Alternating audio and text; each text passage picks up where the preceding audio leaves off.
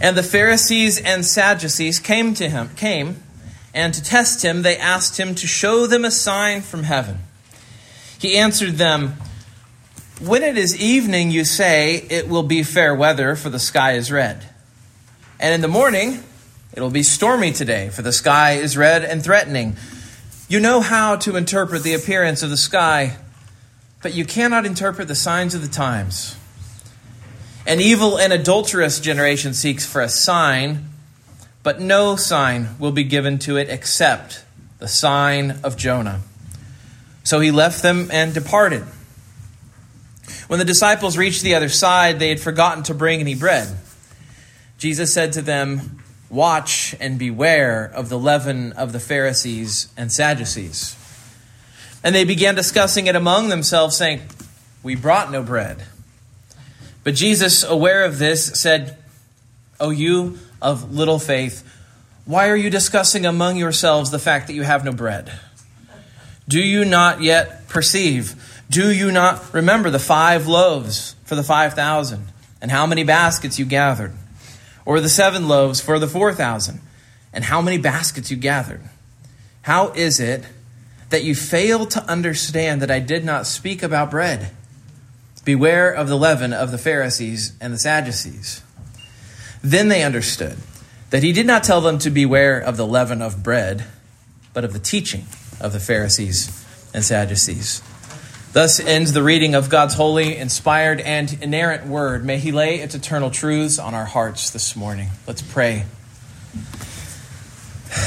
Oh God, you know of our weakness, that like the disciples, we need your help to understand and to receive and to believe what you say. We believe, O Lord. Help our unbelief. We ask it in the name of your Son, Jesus Christ. Amen. You may be seated. Well, last week's passage, Jesus fed the 4,000 in the Gentile territory, and we got a taste of the love and compassion that Jesus has for those who are hungry and who are needy. And we saw that we ought to have hearts of compassion as well. At the end of the passage, Jesus sends away the crowds, gets into the boat, and he goes to the region of Magadan. And we don't know where that is. So we don't know what the location of Magadan is. Mark, in his account, calls this location Dalmanutha. And we don't know where Dalmanutha is. And so whatever this location is, we know this at least, that it is a place that the Pharisees and Sadducees have access to Jesus again. Because remember, he left the area where the Pharisees and Sadducees were. They were harassing him. And so he left. He went to the Gentile territory. And now he's back. And so if you remember earlier in Matthew, the scribes and Pharisees asked Jesus for a sign, even though they had seen him do amazing things. They saw him heal the man with the withered hand. They saw him heal the man who was born mute and blind. They asked for another sign and another sign. And Jesus rebuked them, and he corrected them. And he basically accused them and said, "You aren't even looking for evidence. You're fishing for excuses to reject me." And he told them that they would not get what they asked for. They would get the sign of Jonah, which they didn't ask for. Right? I'm going to give you what you didn't ask for. And so there's this insistent drumbeat going on with Jesus, and he doesn't really let up. And here Jesus is now, and again, they make a request, and the request is highly specific. They don't ask for a miracle. They don't just want any sign. They want a sign from heaven. So now they're getting more specific. It's almost like they're asking him to do party tricks for them now. And again, Jesus rebukes them with nearly the same message that he had before. Jesus just has no time anymore for their games, for their excuses, for their bad faith engagement. He won't humor them, and he won't give them what they want. But this gives Jesus an opportunity to warn his own disciples about the sort of insidious faithlessness that is part of the Pharisees and is a part of their spiritual routine. It's a part of their spiritual life. And it's an opportunity not just for him to warn his disciples who were there at the time, but it's a warning for us today. Here we are, 2,000 years later, and we need these warnings because this can happen to us too. Or when he talks about leaven, he's talking about the way that hypocrisy and blindness creep into the heart. But his lesson to the disciples goes beyond just hypocrisy. And so I want to mention two dangers this morning that Jesus indicates to his disciples. Now, there are more than just two dangers here. All I'm doing is being selective. I'm picking some things out for us to focus on as in the time that we have. And so the first danger I want you to see from this passage is worldliness, and the second is the danger of complacency. The danger of worldliness and the danger of complacency. First, I want us to see that Jesus warns us about the danger of worldly thinking. Now, you might think this is crazy. He's doing the second half of the passage before he's doing the first. Well, that's because the first part just doesn't make my soul sing. I want to do the second part second. So I'm just doing it in reverse. I worked on it. I said, I'm not going to force this. And when you get to the end of this first section, your soul may not sing too much either. Let me talk about it and you can decide for yourselves.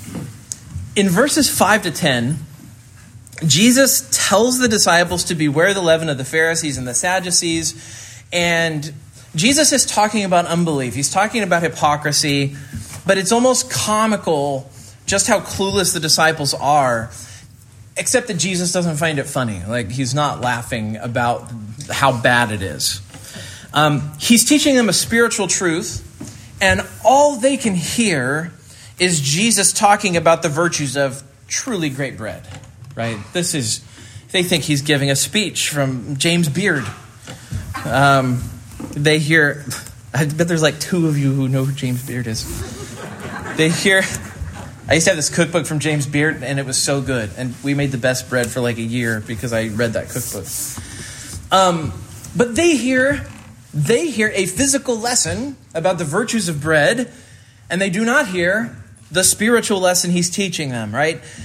And they didn't even learn the spiritual lesson from the feeding of the 5,000 or the 4,000. So a lot of the ministry of Jesus is just going past them. I think sometimes we think, man, if I was there watching the ministry of Jesus, I would be amazed. I would soak up everything. No, it would go past you. You'd miss all kinds of stuff. That's the lesson of the disciples here, that unless the Holy Spirit is working in your heart, it does go right by you.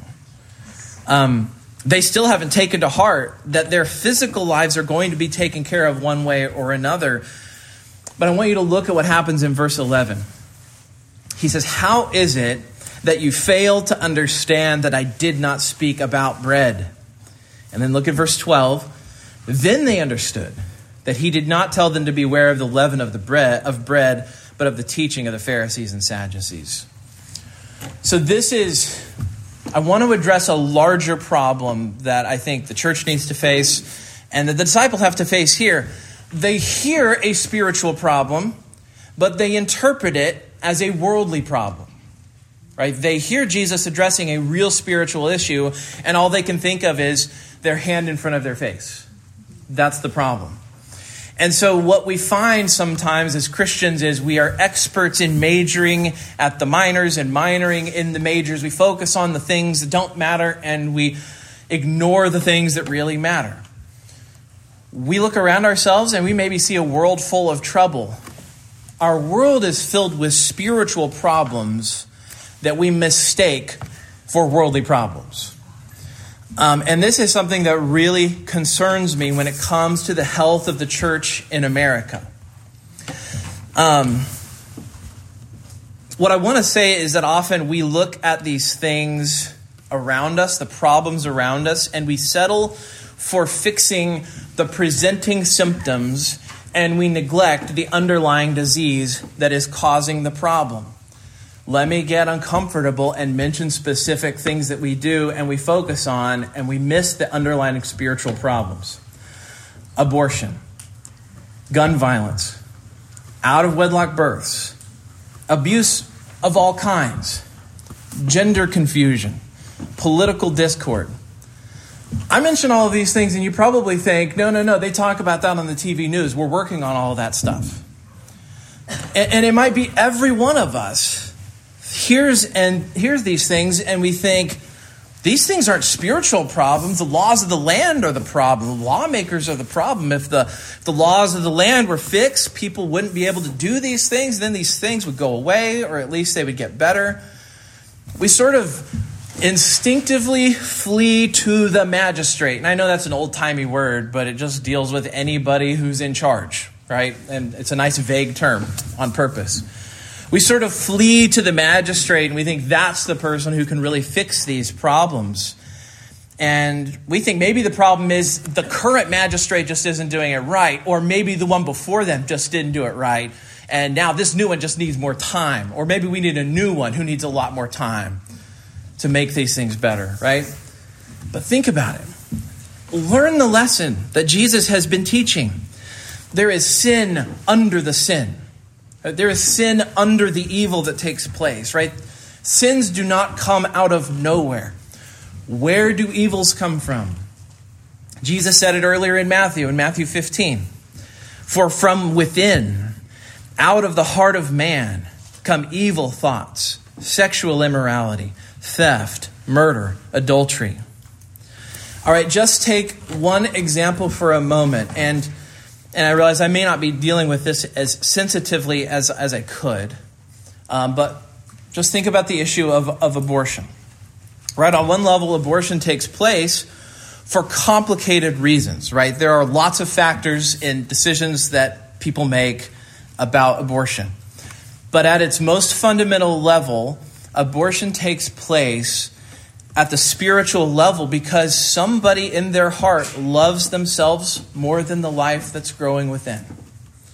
Now, that's being very simplistic, very reductionistic, but there's also fear, there are conflicting desires, maybe threats from significant others, struggles with poverty, all kinds of factors. But at the end of the day, the self takes priority over the life of the baby.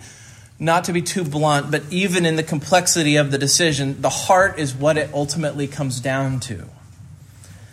Gun violence. Gun violence is a spiritual problem. Why do people shoot themselves? Why do people shoot other people? They violate the sixth commandment, Jesus says, because either they don't care for themselves as God says that they should, or because they hate someone else enough to shoot them. Gun violence might sound like a political problem, but at rock bottom, it is really a spiritual problem. Go down the list, right? Every single malady, and I didn't even list them all, you can't. Every single malady that ails our society, even economic problems, at the end of it all, are a spiritual problem at their core. Now, this doesn't mean that we shouldn't care about laws. It doesn't mean that we should care about abortion laws. It doesn't mean that we don't care about gun laws as Christians. And I'm not saying what those laws should be. That's not my place here in this pulpit. But what it means is this. If you did pass your dream version of these laws, or if you did try to stop those things from taking place, you would not be addressing the heart. You would make them illegal, but you wouldn't stop the sin under the sin. And so our society has a deep heart sickness that the government can't cure or stop or fix. Right? The deep sickness that ails us all is spiritual in nature, and we as a nation are afraid to face the spiritual problems because we lack the will and we lack the common Christian teaching that would have provided us with the tools to deal with these problems at a larger scale.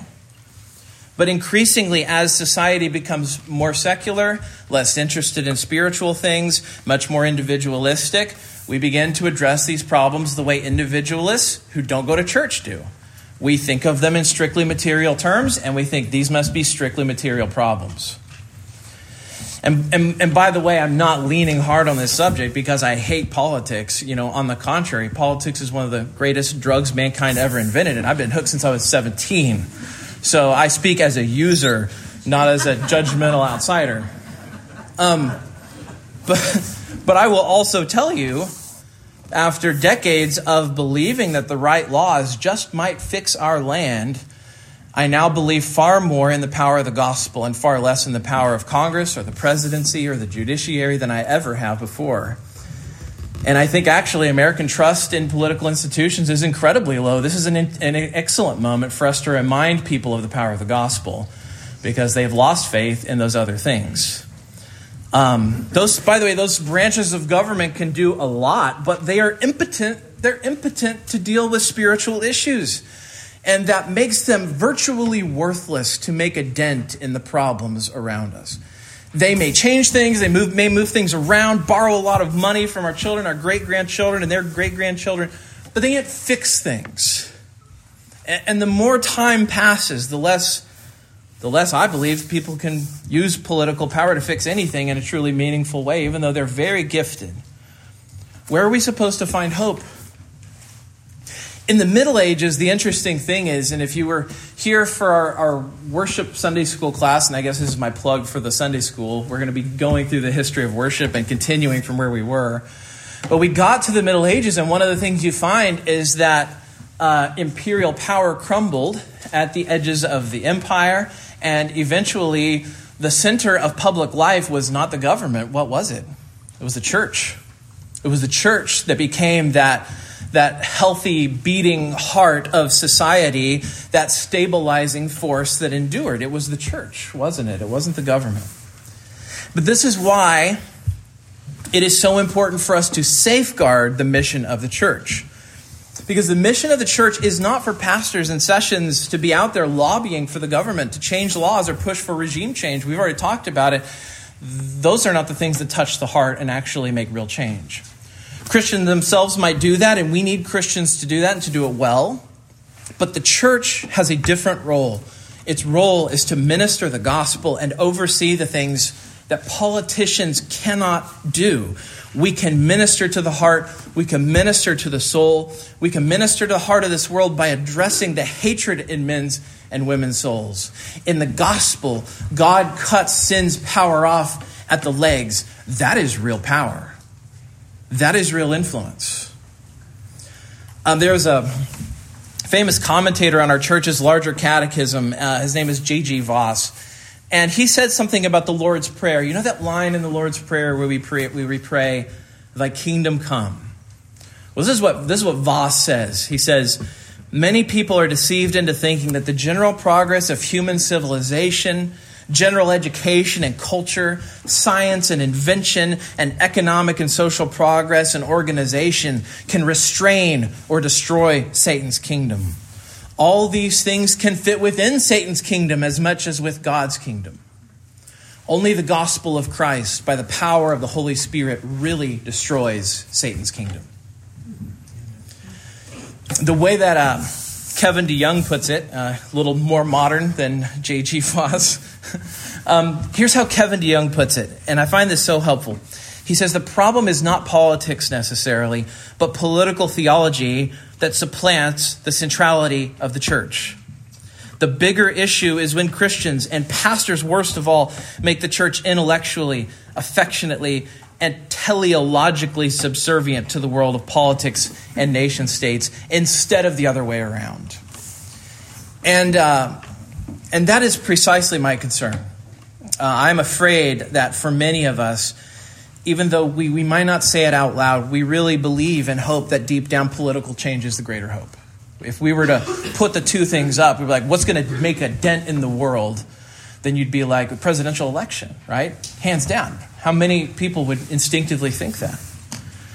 And we may put our hope that ought to be in God and in His church, and instead we put it into politics. You know, election time's coming up. It's that time of year where we're all going to hear those dream-filled words. This election is the most important election in our lifetimes. You've probably heard it already. And it will be said every time there is one, by the way. And so what happens? It's that time of year, right? Everybody gets into their corners. We feel like the right leader is the greater hope. And yet we have seen political parties in our country ebb and flow. They shift in their influence. Republicans come into the White House. Republicans go. Democrats go into the White House. Democrats go. Yet people still hate each other, no matter who is in office. Men still sin against each other. They harm their wives. Wives harm their husbands. Children disrespect their parents. Many people love themselves more than their unborn babies. Unless the heart is ministered to, The political focus becomes like a game of cups, right? Where you put the problem under one cup, you move it to another place without actually dealing with it. You look like you did something. And all the while, we all look very busy and we look very virtuous as if we're doing something. Now, I realize, probably uncomfortable that I'm talking about this. Politics might be your second religion. To many Americans, it is. I wasn't going to mention this, but then I looked at this passage again from this book I've been reading. Jean Twenge, I've mentioned this book, Generations, I think already. And Jean Twenge is a professor of psychology, not a Christian. She wrote this book called Generations, where she sort of runs through the different generations that have been in America, in American life. And she says something very important, especially from somebody who's, as far as I can tell, not a believer. She notes that while Americans were once very religious, they are not as religious anymore. Now, that doesn't sound like much of a highlight from a book. But listen to what she does say. She says, humans have an innate desire to believe in something larger than themselves and to seek meaning in their lives. If religion stops filling this role, something else will step in to fill it. In general, groups based on political beliefs may be taking the place of religious groups. So she's talking from the perspective of a sociologist, and who is saying, as church participation goes down, guess what goes up? Political partisanship. You see them almost like perfect moves on the graph. It's amazing to see them both move together in harmony with each other. Politics is a temptation as a replacement for religion. Why? It gives us a sense of transcendence. It feels important. It's big, right? It's world changing. We're changing the world, we think and we hope. And so why else is it a temptation? It's a temptation because following politics and being able to talk about it feels like we're making a difference in the world around us. We feel like we're part of a group that's bigger than ourselves. We feel like we really belong with these people. Especially when we go deep down the political rabbit hole. I remember in the early 2000s, I went to a political rally for one particular candidate, and that rally had a euphoric, almost religious or transcendent feeling in the air. And I think people in the room felt a sense of belonging with each other, almost like going to church. We need to be really aware of this keen temptation. Without telling you not to be participating in politics, which I am not doing and I would not do, let me tell you to love the gospel more. And to have more hope in God, and to have more hope in the power of the gospel of Jesus Christ to change hearts and change the world. The zealots in Israel, they wanted political freedom and they wanted political change. And that's where they pinned their hopes. But here's the interesting thing. Jesus doesn't encourage their rebel attitude, and he doesn't tell them to stop. He doesn't encourage the rebel attitude, and he doesn't tell them to stop. Instead, he says, make sure you pay your taxes, mind your own business, and keep preaching the gospel. That's the attitude of Jesus when people ask him what they should do. Soldiers come to him, and he says, make sure you don't extort people. Make sure you do your jobs right. Jesus is frustrated in this passage because the disciples need to hear the true lesson, which is spiritual, and they can't hear it. The only thing they have ears for is the here and now, what's in front of me. They see a spiritual problem. They assume it has a worldly answer. Worldliness doesn't just look like materialism, right? It doesn't just look like an obsession with having things. It looks like what I'm talking about here, where we keep setting our eyes on answers that are found in the world when we should be looking with spiritual eyes. Now, I hope you found that helpful. It doesn't make my heart sing. But it's important because the disciples are missing it. The disciples are missing it. Now, the second thing here I hope actually does make your heart sing a little more. And that takes us to verse 5 in our passage. It's the danger of complacency. I think you might miss it, right? But at the very beginning, notice where where all of this passage really started. Why the need for a warning against complacency in the first place? Well, verse 5. When the disciples reached the other side, they had forgotten to bring any bread. I think we read this sentence, we think, oh, okay, the author, Matthew, is just setting up the occasion for the discussion around bread and leaven, which it is, of course. But there's something else here that should not get past us. They forgot to bring bread with them. Big deal, right? Well, consider this. They had just eaten. Why did they forget the bread? They had just eaten. They had eaten so well that Matthew says, all ate and were satisfied. And by the way, Matthew is writing as a first-hand witness. He was one of those who ate and was satisfied. So he's talking about himself. He's saying, I ate until I was satisfied, right? We all ate until we were full. We weren't hungry anymore. Why bring any of this leftover bread with us, right? I don't think I'll ever be hungry again. Have you ever prepared to go like on a road trip or a camping trip after you just had a big meal? You know, maybe you don't feel very hungry, and so you pack like somebody who's not very hungry. You don't even want to think about food again. And so you pack lighter, and then maybe later on you really start to regret it. Because you aren't hungry, you don't prepare, and you don't expect to be hungry. And then the flip side of that is, of course, when you go shopping or when you're packing for a trip and you're hungry, right? Your instinct is just put everything in. Just bring everything that we can find. Bring all the food. I am so hungry, and so that's why they say don't go shopping while you're hungry. Well, they were not hungry. They forgot bread. The disciples just had so much food that they had 7 baskets of food left over. Of course they forgot to bring something to eat, right?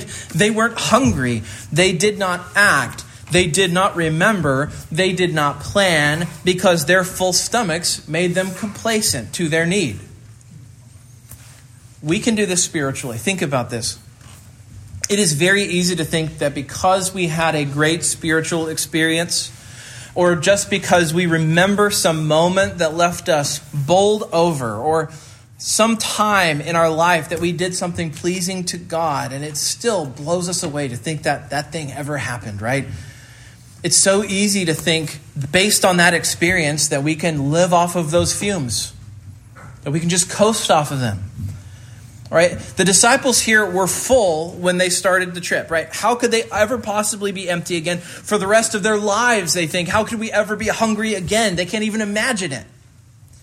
And yet here they are on the other side, and they're starting to think, wait a minute, what can we possibly eat here? All right? We do the same thing with our spiritual experiences.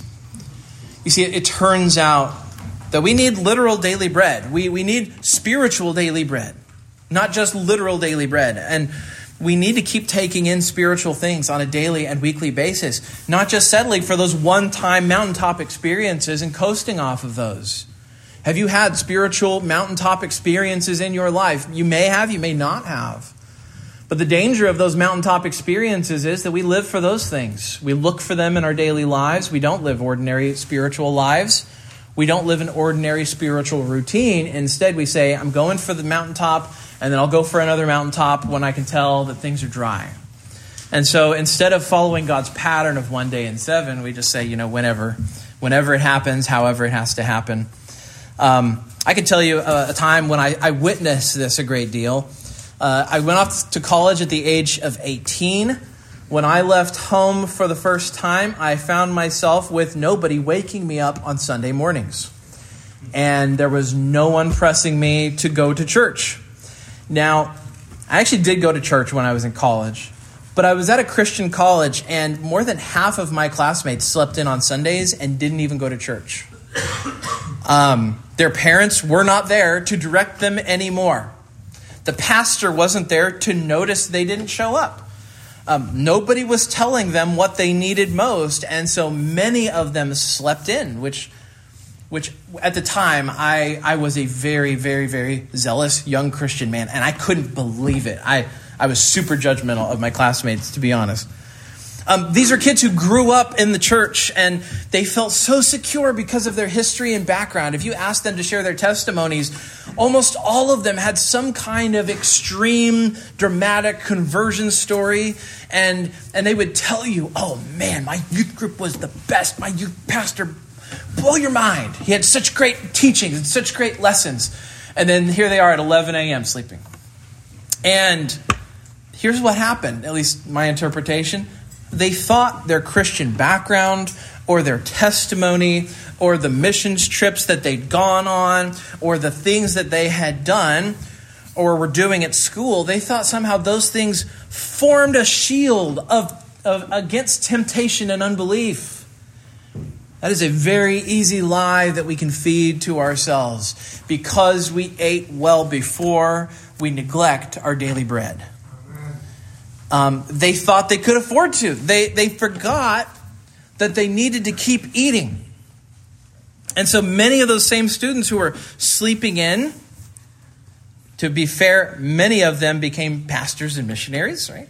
But some of them ended up abandoning faith in Christ altogether. I could name on two hands the names of people that I went to school with who no longer walk with the Lord at a Christian school. All of us need to hear this. If you're a student and your parents are bringing you to church right now, thank God they're doing this for you at this time in your life. If you're a college student or just out of home for the first time or preparing to be, remember that you may be considered an adult now, but you can't coast on your previous spiritual experiences or background. But there's another group I'm concerned about, and that's adults who have let the things of God just fall to the wayside. Maybe you're even a grown adult who is you're just sporadic in missing church and receiving the things of God, right? You come to church, but if you're honest with yourself, you don't pursue daily spiritual bread. You don't read the scriptures. You don't eat spiritual food during the week. You don't think much about the sermon before or after the Sunday service. Prayerlessness has slipped into your life. You no longer take your worries and fears to the Lord. Instead, maybe you write out a plan on a notepad. Nothing wrong with that, but you take your prayers, your worries to the Lord. In other words, you don't speak words of thanksgiving to God anymore. Instead, you have just become complacent. Complacency. God's people experience complacency. It's a normal part of the struggle. St. Augustine. Listen to one of St. Augustine's prayers. This is 1,700 years ago, and it feels like it could have been written maybe 100 years ago. He says, I was astonished that although I now loved you, I did not persist in enjoyment of my God. Your beauty drew me to you, but soon I was dragged away from you by my own weight, and in dismay I plunged again into the things of this world, as though I had sensed the fragrance of the fair, but was not yet able to eat it. It's like I caught the scent, I caught the hunger for the things of God, and then I just let myself drift away. Whoever you are, whatever your situation, if you are not aggressively and intentionally pursuing spiritual health for yourself, just know that your soul is not invincible. Your soul is not invincible just because you had an amazing experience at one time or because you were strong before. Your need to eat doesn't go away just because you previously ate, right? Just because you remember what a meal tastes like does not feed you today. The disciples forgot this and they grew complacent. There is a danger of complacency that we need to be warned by. Let's say, okay, you're like, I feel horrible right now. Help. What do I do about complacency? If I don't care about complacency, then how am I supposed to care enough to do something about my complacency? It seems like a nasty spiral for me to be in. Let me mention 3 things, really practical. I hope this helps. First, I want to say this. We need to recognize the problem that we are facing in complacency. We need to diagnose. Complacency it's like heart indifference to spiritual things. But complacency goes deeper than that. Because it creates a nasty feedback loop, right? We don't care. Therefore, we don't want to do anything about the fact that we don't care. And so the first thing I would say is that by God's grace, we must see our complacency and call it for what it is. This actually can break the loop. This can be the beginning of the loop being broken, right? We should not be oblivious to our own danger. We have to believe that we're capable of complacency. We have to believe that we're capable of self-deception. Think about what Jeremiah 17:9 says about our heart. It says the heart is deceitful above all things and desperately sick. Who can understand it? 1 Corinthians 16:22. If anyone has no love for the Lord, let him be accursed. You might think to yourself, well, Paul's not talking about complacency. Complacency totally fits under that phrase, no love for the Lord. In other words, Paul says even his presumably Christian readers need to be confronted and warned, and we need to confront our own hearts when love is lacking and when complacency sets in. We have to confront ourselves. Why does spiritual complacency happen? At rock bottom, the issue is unbelief, and I know that sounds overly simplistic, but I think sometimes we're afraid to say this about ourselves. We don't like to admit that we have unbelief, but there is something liberating about admitting unbelief in ourselves. It's actually a good thing for us to see it and to say it. In prayer, talk to God and say, God, right now, I have unbelief in my life and I can see it. Think of the Father in Mark chapter 9 who told Jesus, he said, I believe, help my unbelief. Right? However faint his faith, he knew he needed help. From the tiny faith that he had, he cried out for more. And I think when we read the gospel, we admire this man because he knew what he needed and he asked the right person for help. Our problem actually is unbelief. Perhaps it's not total, final unbelief, but a soul that is struggling to see through the darkness. Paul talks about this in 2 Corinthians 4. He says, the God of this world has blinded the minds of unbelievers to keep them from seeing the light of the gospel of the glory of Christ, who is the image of God. Why does unbelief take place? It takes place, according to Paul here, when we are prevented from seeing the glory of Christ. When we don't see the glory of Christ, unbelief takes its place. And here's what this means. Ultimately, we know what the fight against complacency is. It is a fight for joy in God to see Christ. That's what we're asking for. That's what we're fighting for. So if the God of this world is blinding us to these things, then our fundamental issue is the need to clearly see the glory of Christ. So the first thing I'm telling you is that the fight against complacency requires us to know what the problem is and what we're doing battle against. Ultimately, as Christians, complacency happens when we are blinded to the glory of Christ. Okay? What do we do about that? We see our blindness. We see our unbelief. We see the darkness over our eyes. We see that we're not taking Christ in. What do we do about it? So second then, embrace the centrality of Scripture to the challenge of overcoming complacency. The importance of Scripture in this fight cannot be overemphasized. You should not expect to be able to will away complacency. When it's happening to you, here's what you should know right now. Your will is not that strong. Your will is not so strong that you can just desire Christ. What does that mean? It means that the clearing away of the clouds and the darkness and unbelief will not happen simply by an act of your will, just because you think you really want it. Instead, the clouds of unbelief clear as we see Christ, enjoy Christ, and trust Christ. Amen. And the clouds of unbelief and complacency return. When do they return? They return when we neglect Christ and focus on ourselves. So the return of spiritual life has to come by God's doing. He has to impress himself upon us. In another place, Paul says, what do you have that you did not receive? What do you have that you did not receive? Right? The spiritual good that we enjoy comes by God's doing, not ours. But that doesn't mean that we are supposed to be inert and just sit there and sort of wait to feel joy. I do think we do that, right? We sort of feel complacent and we say, but I'm a Calvinist. I'm supposed to sit still and not do anything, right? I'm supposed to wait for the wind to rush upon me, right? But look at Augustine, right? So go to Augustine, look at his confessions. What does Augustine do? He knows he isn't pleasing God, right? We heard him before just say that he became complacent and didn't enjoy God. So he knows he isn't pleasing God. He knows he isn't enjoying God. And so he turns to God with whatever faith he can muster. And this is what he prays. He says, "Give me the grace, O Lord, to do as you command, and command me to do what you will. O holy God, when your commands are obeyed, it is from you that we receive the power to obey them."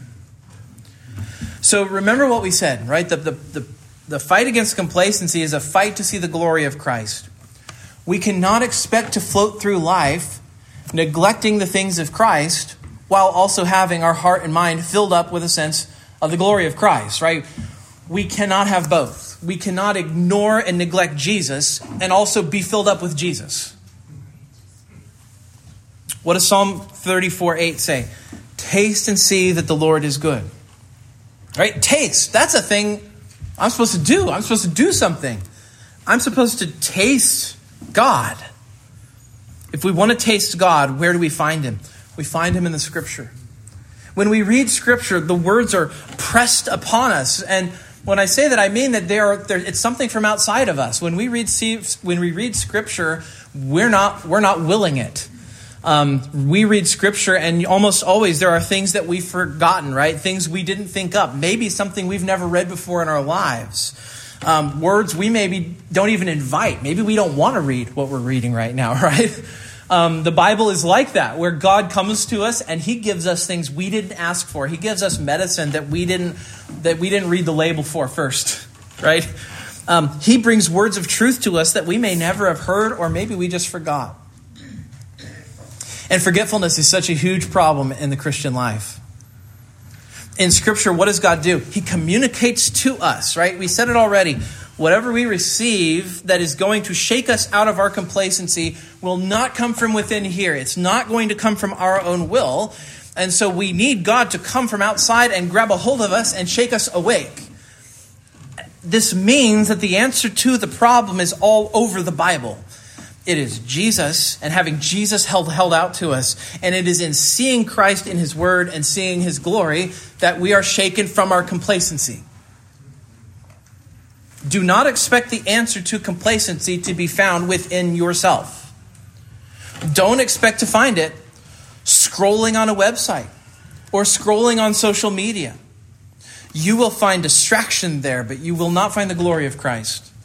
Even if it's really clever little one-line sentences that are uplifting, that is still not the same thing. You will find your soul forgetting its trouble for a season if you go to social media or video games or movies or TV shows or distractions. And I'm not saying those are sinful, but I'm saying that you will forget your troubles for a while. But you will not find the answer. It is found by looking outside of yourself to God and his word. Now here's the thing. Even this is a spiritual act, right? Prayerful dependence on the Spirit works in conjunction with the word to shake us out of our stupor. I have found that God usually uses his word preached, memorized, sung, or read to lift me up when I don't desire God. And I can tell you this much: if you are spiritually dry and you say, well, I'm spiritually dry, so I'm just going to stay away, right?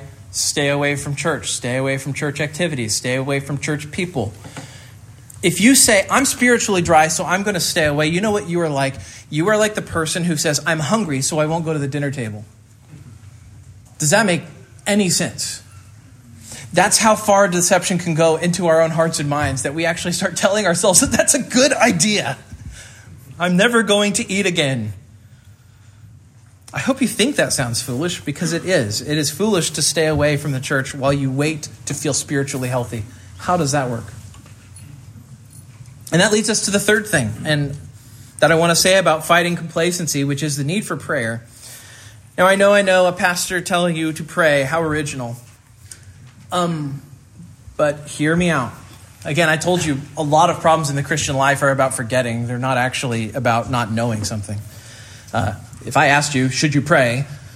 If any of you would say no, I think that would be weird. I think you all would say yes. But fundamentally, thinking about what prayer is speaking to God what is in our soul.